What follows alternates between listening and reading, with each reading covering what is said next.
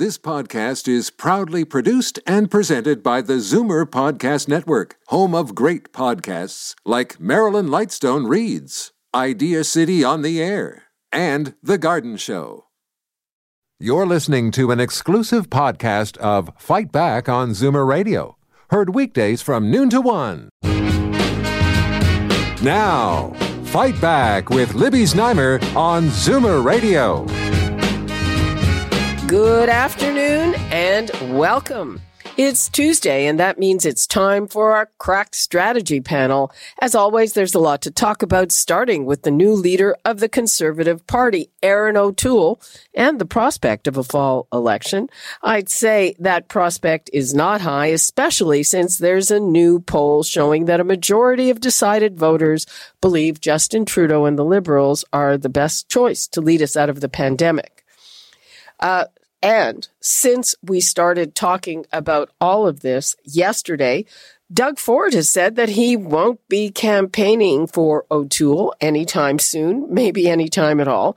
And of course, there's plenty to dish about the political happenings south of the border. Last week, we had the Democratic National Convention, and the Republicans are at it now under the guidance of some of the producers who used to run The Apprentice, no less. So we'd like to hear from you, your thoughts on all these things. 416-360-0740, toll free 1-866-740-4740. Now let's go to John Capobianco, Senior Vice President and Senior Partner of Fleischman Hillard High Road, Charles Bird, Managing Principal of Earnscliffe Strategy Group in Toronto, and Karen Stintz, the CEO of Variety Village. Hello, everyone. Hello there.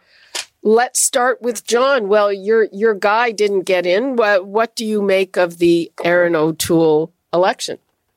I think like everybody, we're happy that the campaign is over. That was obviously a long campaign that started in January and sort of, and of course there was a huge pause, rightly so, during COVID, and then it regained some momentum for the final push over the last couple of months. But I think it was a good campaign. I didn't like the fact that at some points of it there was some internal bickering that obviously we see in leadership campaigns, but more importantly, it's over. And I think that again, another important issue is that Erin O'Toole was elected by the membership with a very significant mandate.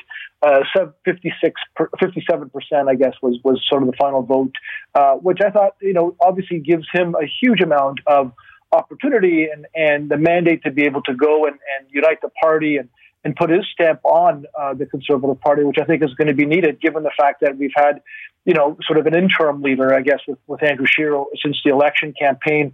But I thought his speech the night of, or I should say the next morning at 1:30 in the morning, as some of us were watching, was really, really good. It was humble. It was inclusive. I thought his press conference that he gave earlier today was equally powerful and good. And I think he's made a really good first couple of days by way of an impression to Conservatives and to Canadians. Yeah, he's been described as sort of the opposite of Justin Trudeau, as more steak than sizzle, not a lot of sizzle there. And Canadians don't really know him, Karen Stintz, even though he served as a cabinet minister. Yeah, I think that's fair to say, Libby, that he's not a well-known quantity. And but I think he has a bit more than Andrew Scheer had coming into the position. He did run twice for leader. And he is seen, I think, even though he wasn't successful in the last round, he was seen as an up-and-comer in the party. He's got long roots in the party, deep roots, rather, in the party. And I think that he has earned a reputation as someone who is confident. And, he certainly does embrace the stake image of just a strong, stable, pragmatic leader who is, I would say, the opposite of Justin Trudeau, but in terms of the public persona of charismatic and whatnot, but nonetheless is very strong, steady hand, and I think the Conservatives made the right choice. Charles, are the Liberals cheering or are they shaking in their boots? To be honest, I think we were a little more concerned about Peter MacKay becoming leader for the very reason you cite, Libby, which is name recognition. Erin O'Toole doesn't have a lot And that's going to be quite the mountain for him to climb in relatively short order, especially if we do find ourselves into an election next spring or even conceivably this fall. I think there's still some possibility of that happening. He's got Mr. O'Toole has some other issues as well. His French is abysmal. He seems to be largely beholden to Jason Kenney, the Premier of Alberta, the one Premier who uncharacteristically came out in support of a federal leadership candidate.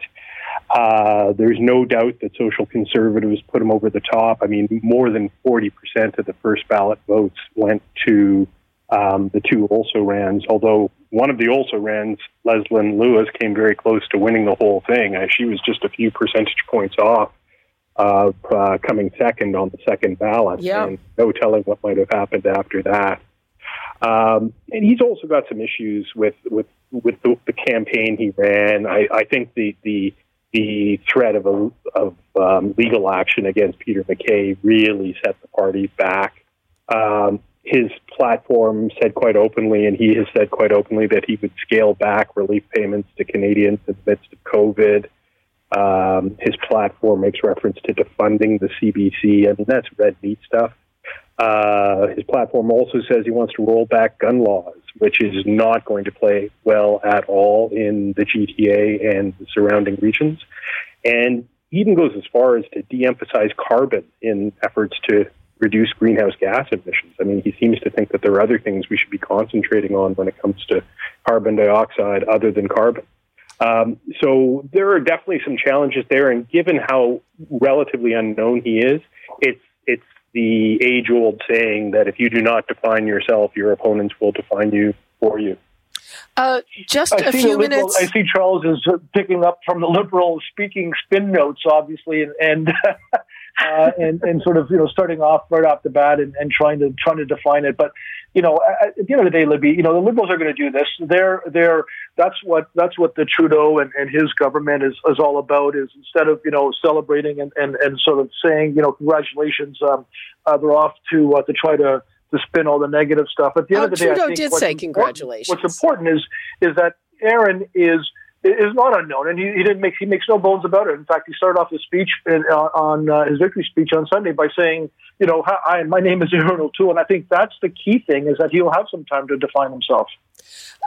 Just before air, a few minutes before air, he released some of his senior staff. And as we've seen recently, that makes a big difference, certainly in terms of Justin Trudeau and his scandals there. And in terms of the Liberals, it's a very PMO-run government. So he's got Tasha Michaud as the chief of staff, who was with him when he was Minister of Veteran Affairs, Fred Delory as national campaign manager, and he of course, is a veteran of Harper and Doug Ford's campaign.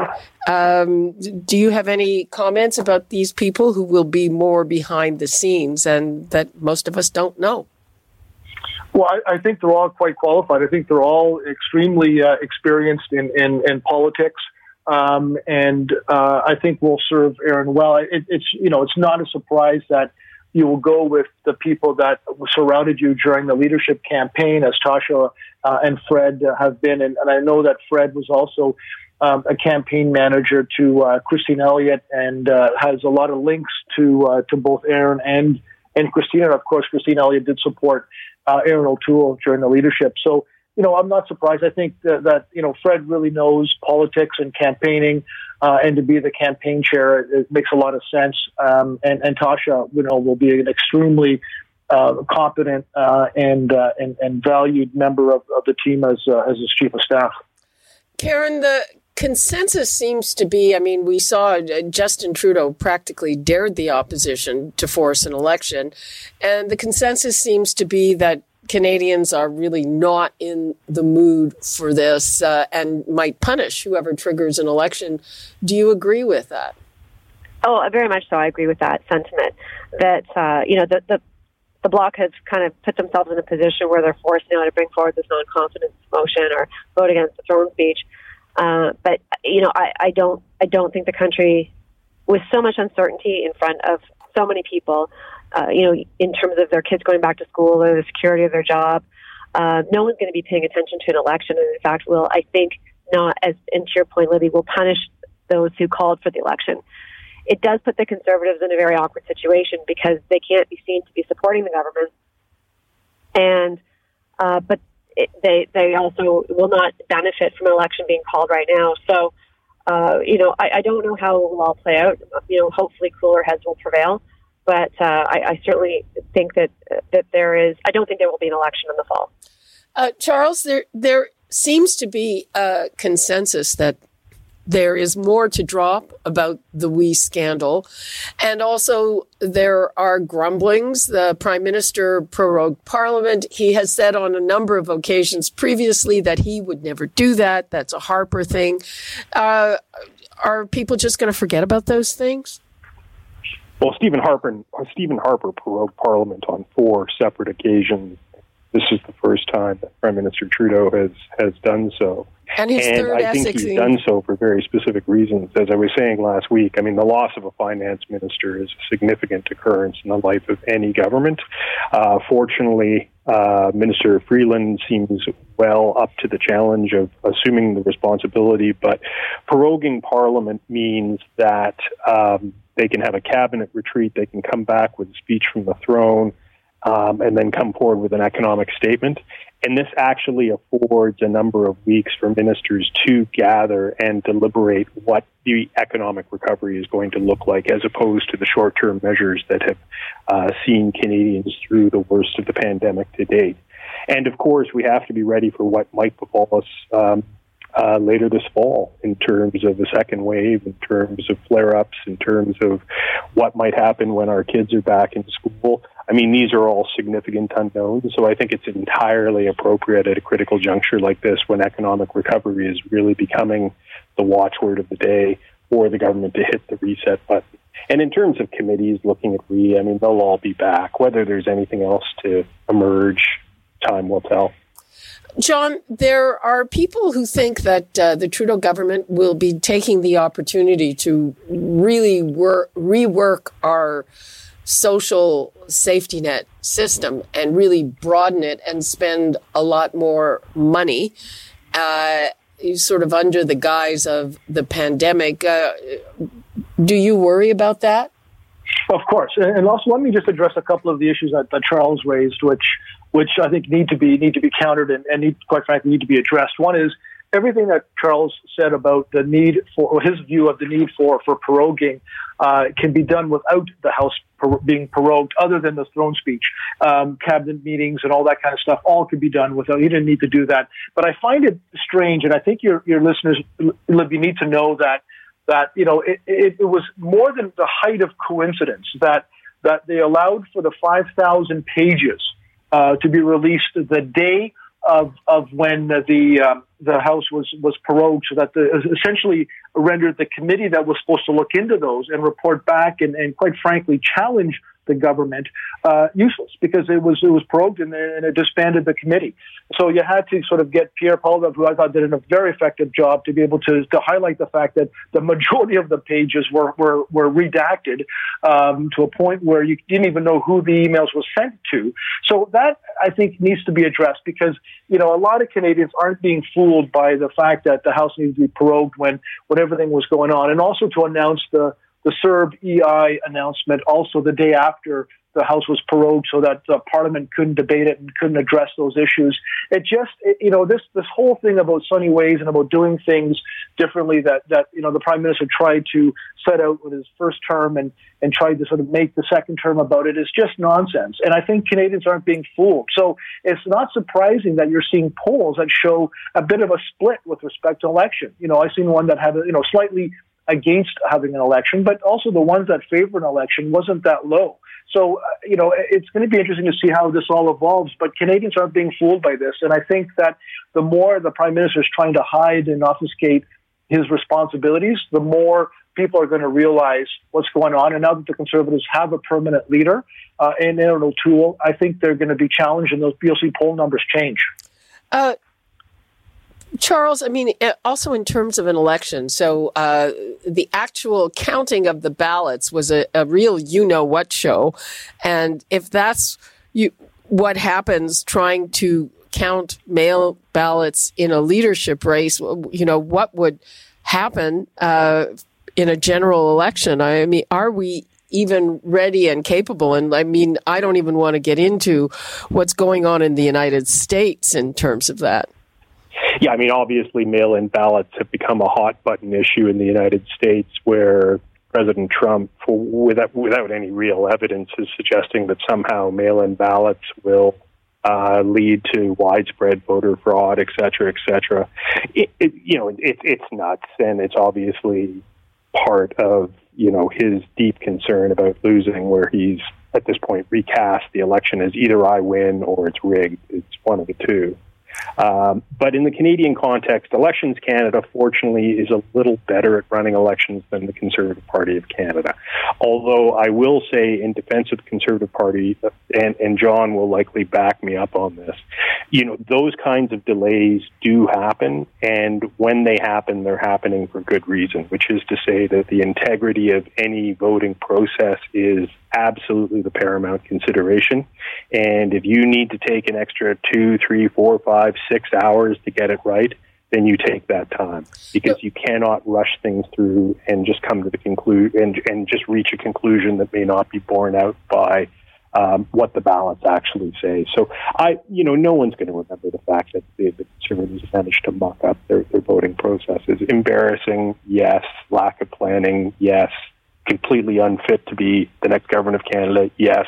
But, John, but apart from that. John, I have a question. So is it just sort of the whole voting process that's kind of, that was contracted out to, correct? Yes, and to Charles's point, I think, and every party and has gone that, and it is their worst nightmare. I know the organizing committee chairs, both Lisa Raitt and Dan Nolan, very, very well. And I just feel for them, because it's the last thing you ever want to do. But obviously it happens. But Charles's point is right. You want to make sure, the delay, you never know how long it's going to be. You want to get it done. But at the end of the day, what you don't want is to have any other of the camps suing each other based on the fact that they felt that there was some illegality going or some funny business happening. And the fact that they came up with the results and none of the campaigns or camps, raised their hand to say, hey, I have an objection, I think proves that what they did was right, which is, get the process done right, get the votes in. And also, I think what helps too is the fact that Aaron won by a significant margin. I think if it was a little closer, you might have had some eyebrows raised, but the fact that he won by, close to 8 or 9 points, I think, leaves a lot of people feeling that, that the numbers were fine. And plus, it was only about 3% of the ballots that were affected by the issue. Karen, let's turn to what's going on in the States. Is it just kind of wacky entertainment for us, or is it going to have an impact on things? Certainly, we have to be more specific. There's so much going on down there that I'm kidding. Well, the two conventions, the Democratic convention that we saw last week and the Republican convention that is on now. Yeah, I think it was, so what was interesting for me is the Democratic convention. They, again, no one's done an online convention, right? So the Democrats were first out of the gate and, trying to get some, a bump, as it were, for having elected or having, the candidates nominated. And Joe Biden was excited to have Kamala Harris with him. And, so there was some excitement that they wanted to generate. But again, no one's done an online convention before. And so they did their best. And, what was interesting is that during Michelle Obama's speech, there was that Republican from Baltimore that put out her speech. Do you know who? And her name's escaping me right now. But the theme of her speech at the same time Michelle Obama was giving hers was that Democrats are taking advantage of their base. And that was the theme that went into the Republican Party that they ended up launching, is that Democrats can't be trusted, they're taking advantage of you, they're corrupt, they're going to... And so some of that, I think, might be resonating. And one of the things that they had, one of the themes that has been emerging is that when you look at all the Democratic states and how the black population is either advancing or not in those Democratic cities and states, you can see that they're not. And so then there's the whole Black Lives Matter issue that's reemerging. And suddenly the Democrats have lost that issue, which should be theirs. They should own that issue. They should own advancement, and they should own, the solution towards the racial inequality that exists in America. And suddenly they're losing grip on that issue. And so it's interesting to see how some of the new conversations are taking place around the conventions and around Donald Trump and that the Republicans actually seem to have a little bit of life. And I wouldn't have expected that 2 or 3 weeks ago.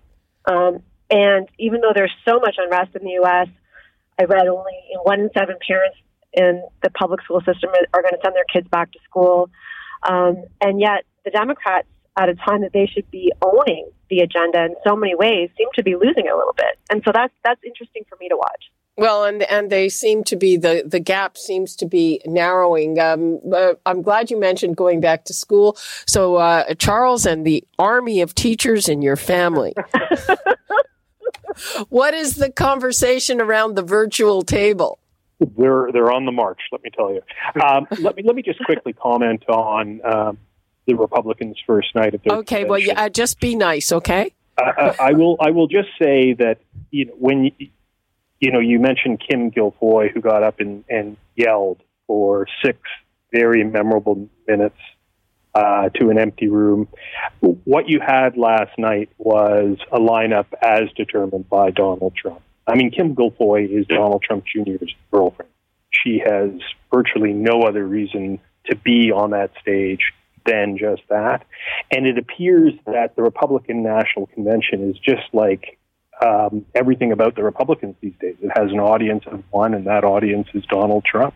This is their last chance to have a legitimate shot of winning re-election in November. And yes, the numbers will tighten. It happens every election, but they are really hard up against it, and they have very limited airtime to make some key cases as to why the Democrats would be a disaster. And what we're hearing is that cities will be on fire. Biden will ban the suburbs. I mean, just absolutely surreal, crazy talk that will only appeal to the narrowest band of people who are already Trump supporters and will do nothing to expand his electoral base as he so desperately needs to do. As for the teachers, I mean, obviously the return to school has been delayed till September 15th. For a lot of teachers and students, that's providing a little bit of comfort, but the unease is still there. I mean, folks are really keeping a very close eye on the numbers in terms of new infections. I think there's a lot of concern over what's going on in U.S. colleges at the moment. And we had the University of Alabama reporting 500 new cases of COVID since the resumption of classes just a week or so ago. It's clear that when you bring kids together, bad things can happen in the context of the virus. And so again, the great hope is that Canada has done such a great job of keeping the virus under control that hopefully we have suppressed it sufficiently that when there are inevitable flare-ups, we'll be able to deal with them. But boy, sending your kids back to school this fall or being a teacher going back into the classroom, it's scary stuff. Charles, are you sending your kids back to school? I am. We are. We are? And Karen? And that's after many, many long nights of discussion. And also talking to our kids a little bit, and it helps that they are absolutely raving to go back to school. Just they really, really want to do it. Karen? Absolutely. Yeah, my kids are in grade 9 and 11. And not to get too personal, but my son, he wants to go to engineering school, and he's taking some pretty hard courses. And the online instruction did not work for him last year. And so as he's talking, as he's moving into taking physics and chemistry, he's got to have that in-class instruction. But I will say, again, because we had the experience running camps in July and August, the kids have a really strong awareness about the new norm. And, we see kids frequently washing their hands, keeping their distance. Even kids wear masks, so we don't make it mandatory because a lot of our kids can't manage the mask on their own. But we see the behavior changing And so I think that is, maybe not as prevalent in some districts, but certainly in Toronto and in the kids that we see, there is a heightened awareness that they have to take their own precautions, and I think that's good. That bodes well. And John, is your daughter still in school? Yeah, and we'll be going back as well. But I do agree. I think that there's that whole anxiety with respect to that every parent obviously is going to be facing and is facing now as we're getting nearer to the September and school starting. But it's not surprising that parents do want their kids to go back to school. But I think the pressure on the school boards to ensure that their respective regions are have the rules and all the issues that they need to get done before it happens, I think has to be to a level where it does have not only the safety for the kids and the teachers and all the workers, but the parents. It's going to be an interesting experiment to see how it all plays out. But I know that with Premier Ford and the minister and the health officials here in Ontario, they're going to be watching it, as Charles as alluded to. They're going to be watching it very carefully to see what happens. And I know that there won't even be a second thought if they have to pull the plug and go back to online teaching if for some reason they see a surge or they're seeing kids within the various classrooms getting COVID or the teachers, quite frankly. So it'll be interesting to see what happens, but the anxiety is warranted given just everybody is watching it and wanting to see that. They also want to make sure that it works. Just a couple of things before I wrap up. Our next segment, we're going to be talking to Doris Greenspoon, who says that the arrangements are too up in the air, that class sizes has to be kept. And there are a lot of people saying that class sizes are still too big for the return to school. And the other thing that I just wanted to touch on before we go, because we're running out of time, and maybe for Charles, and in terms of teachers, I am wondering, talking to someone who has a daughter who's a very young teacher who's thinking, well, things will open up this fall because a lot of teachers who are close to retirement will just pack it in because they're nervous. Do you have any inkling of that, Charles?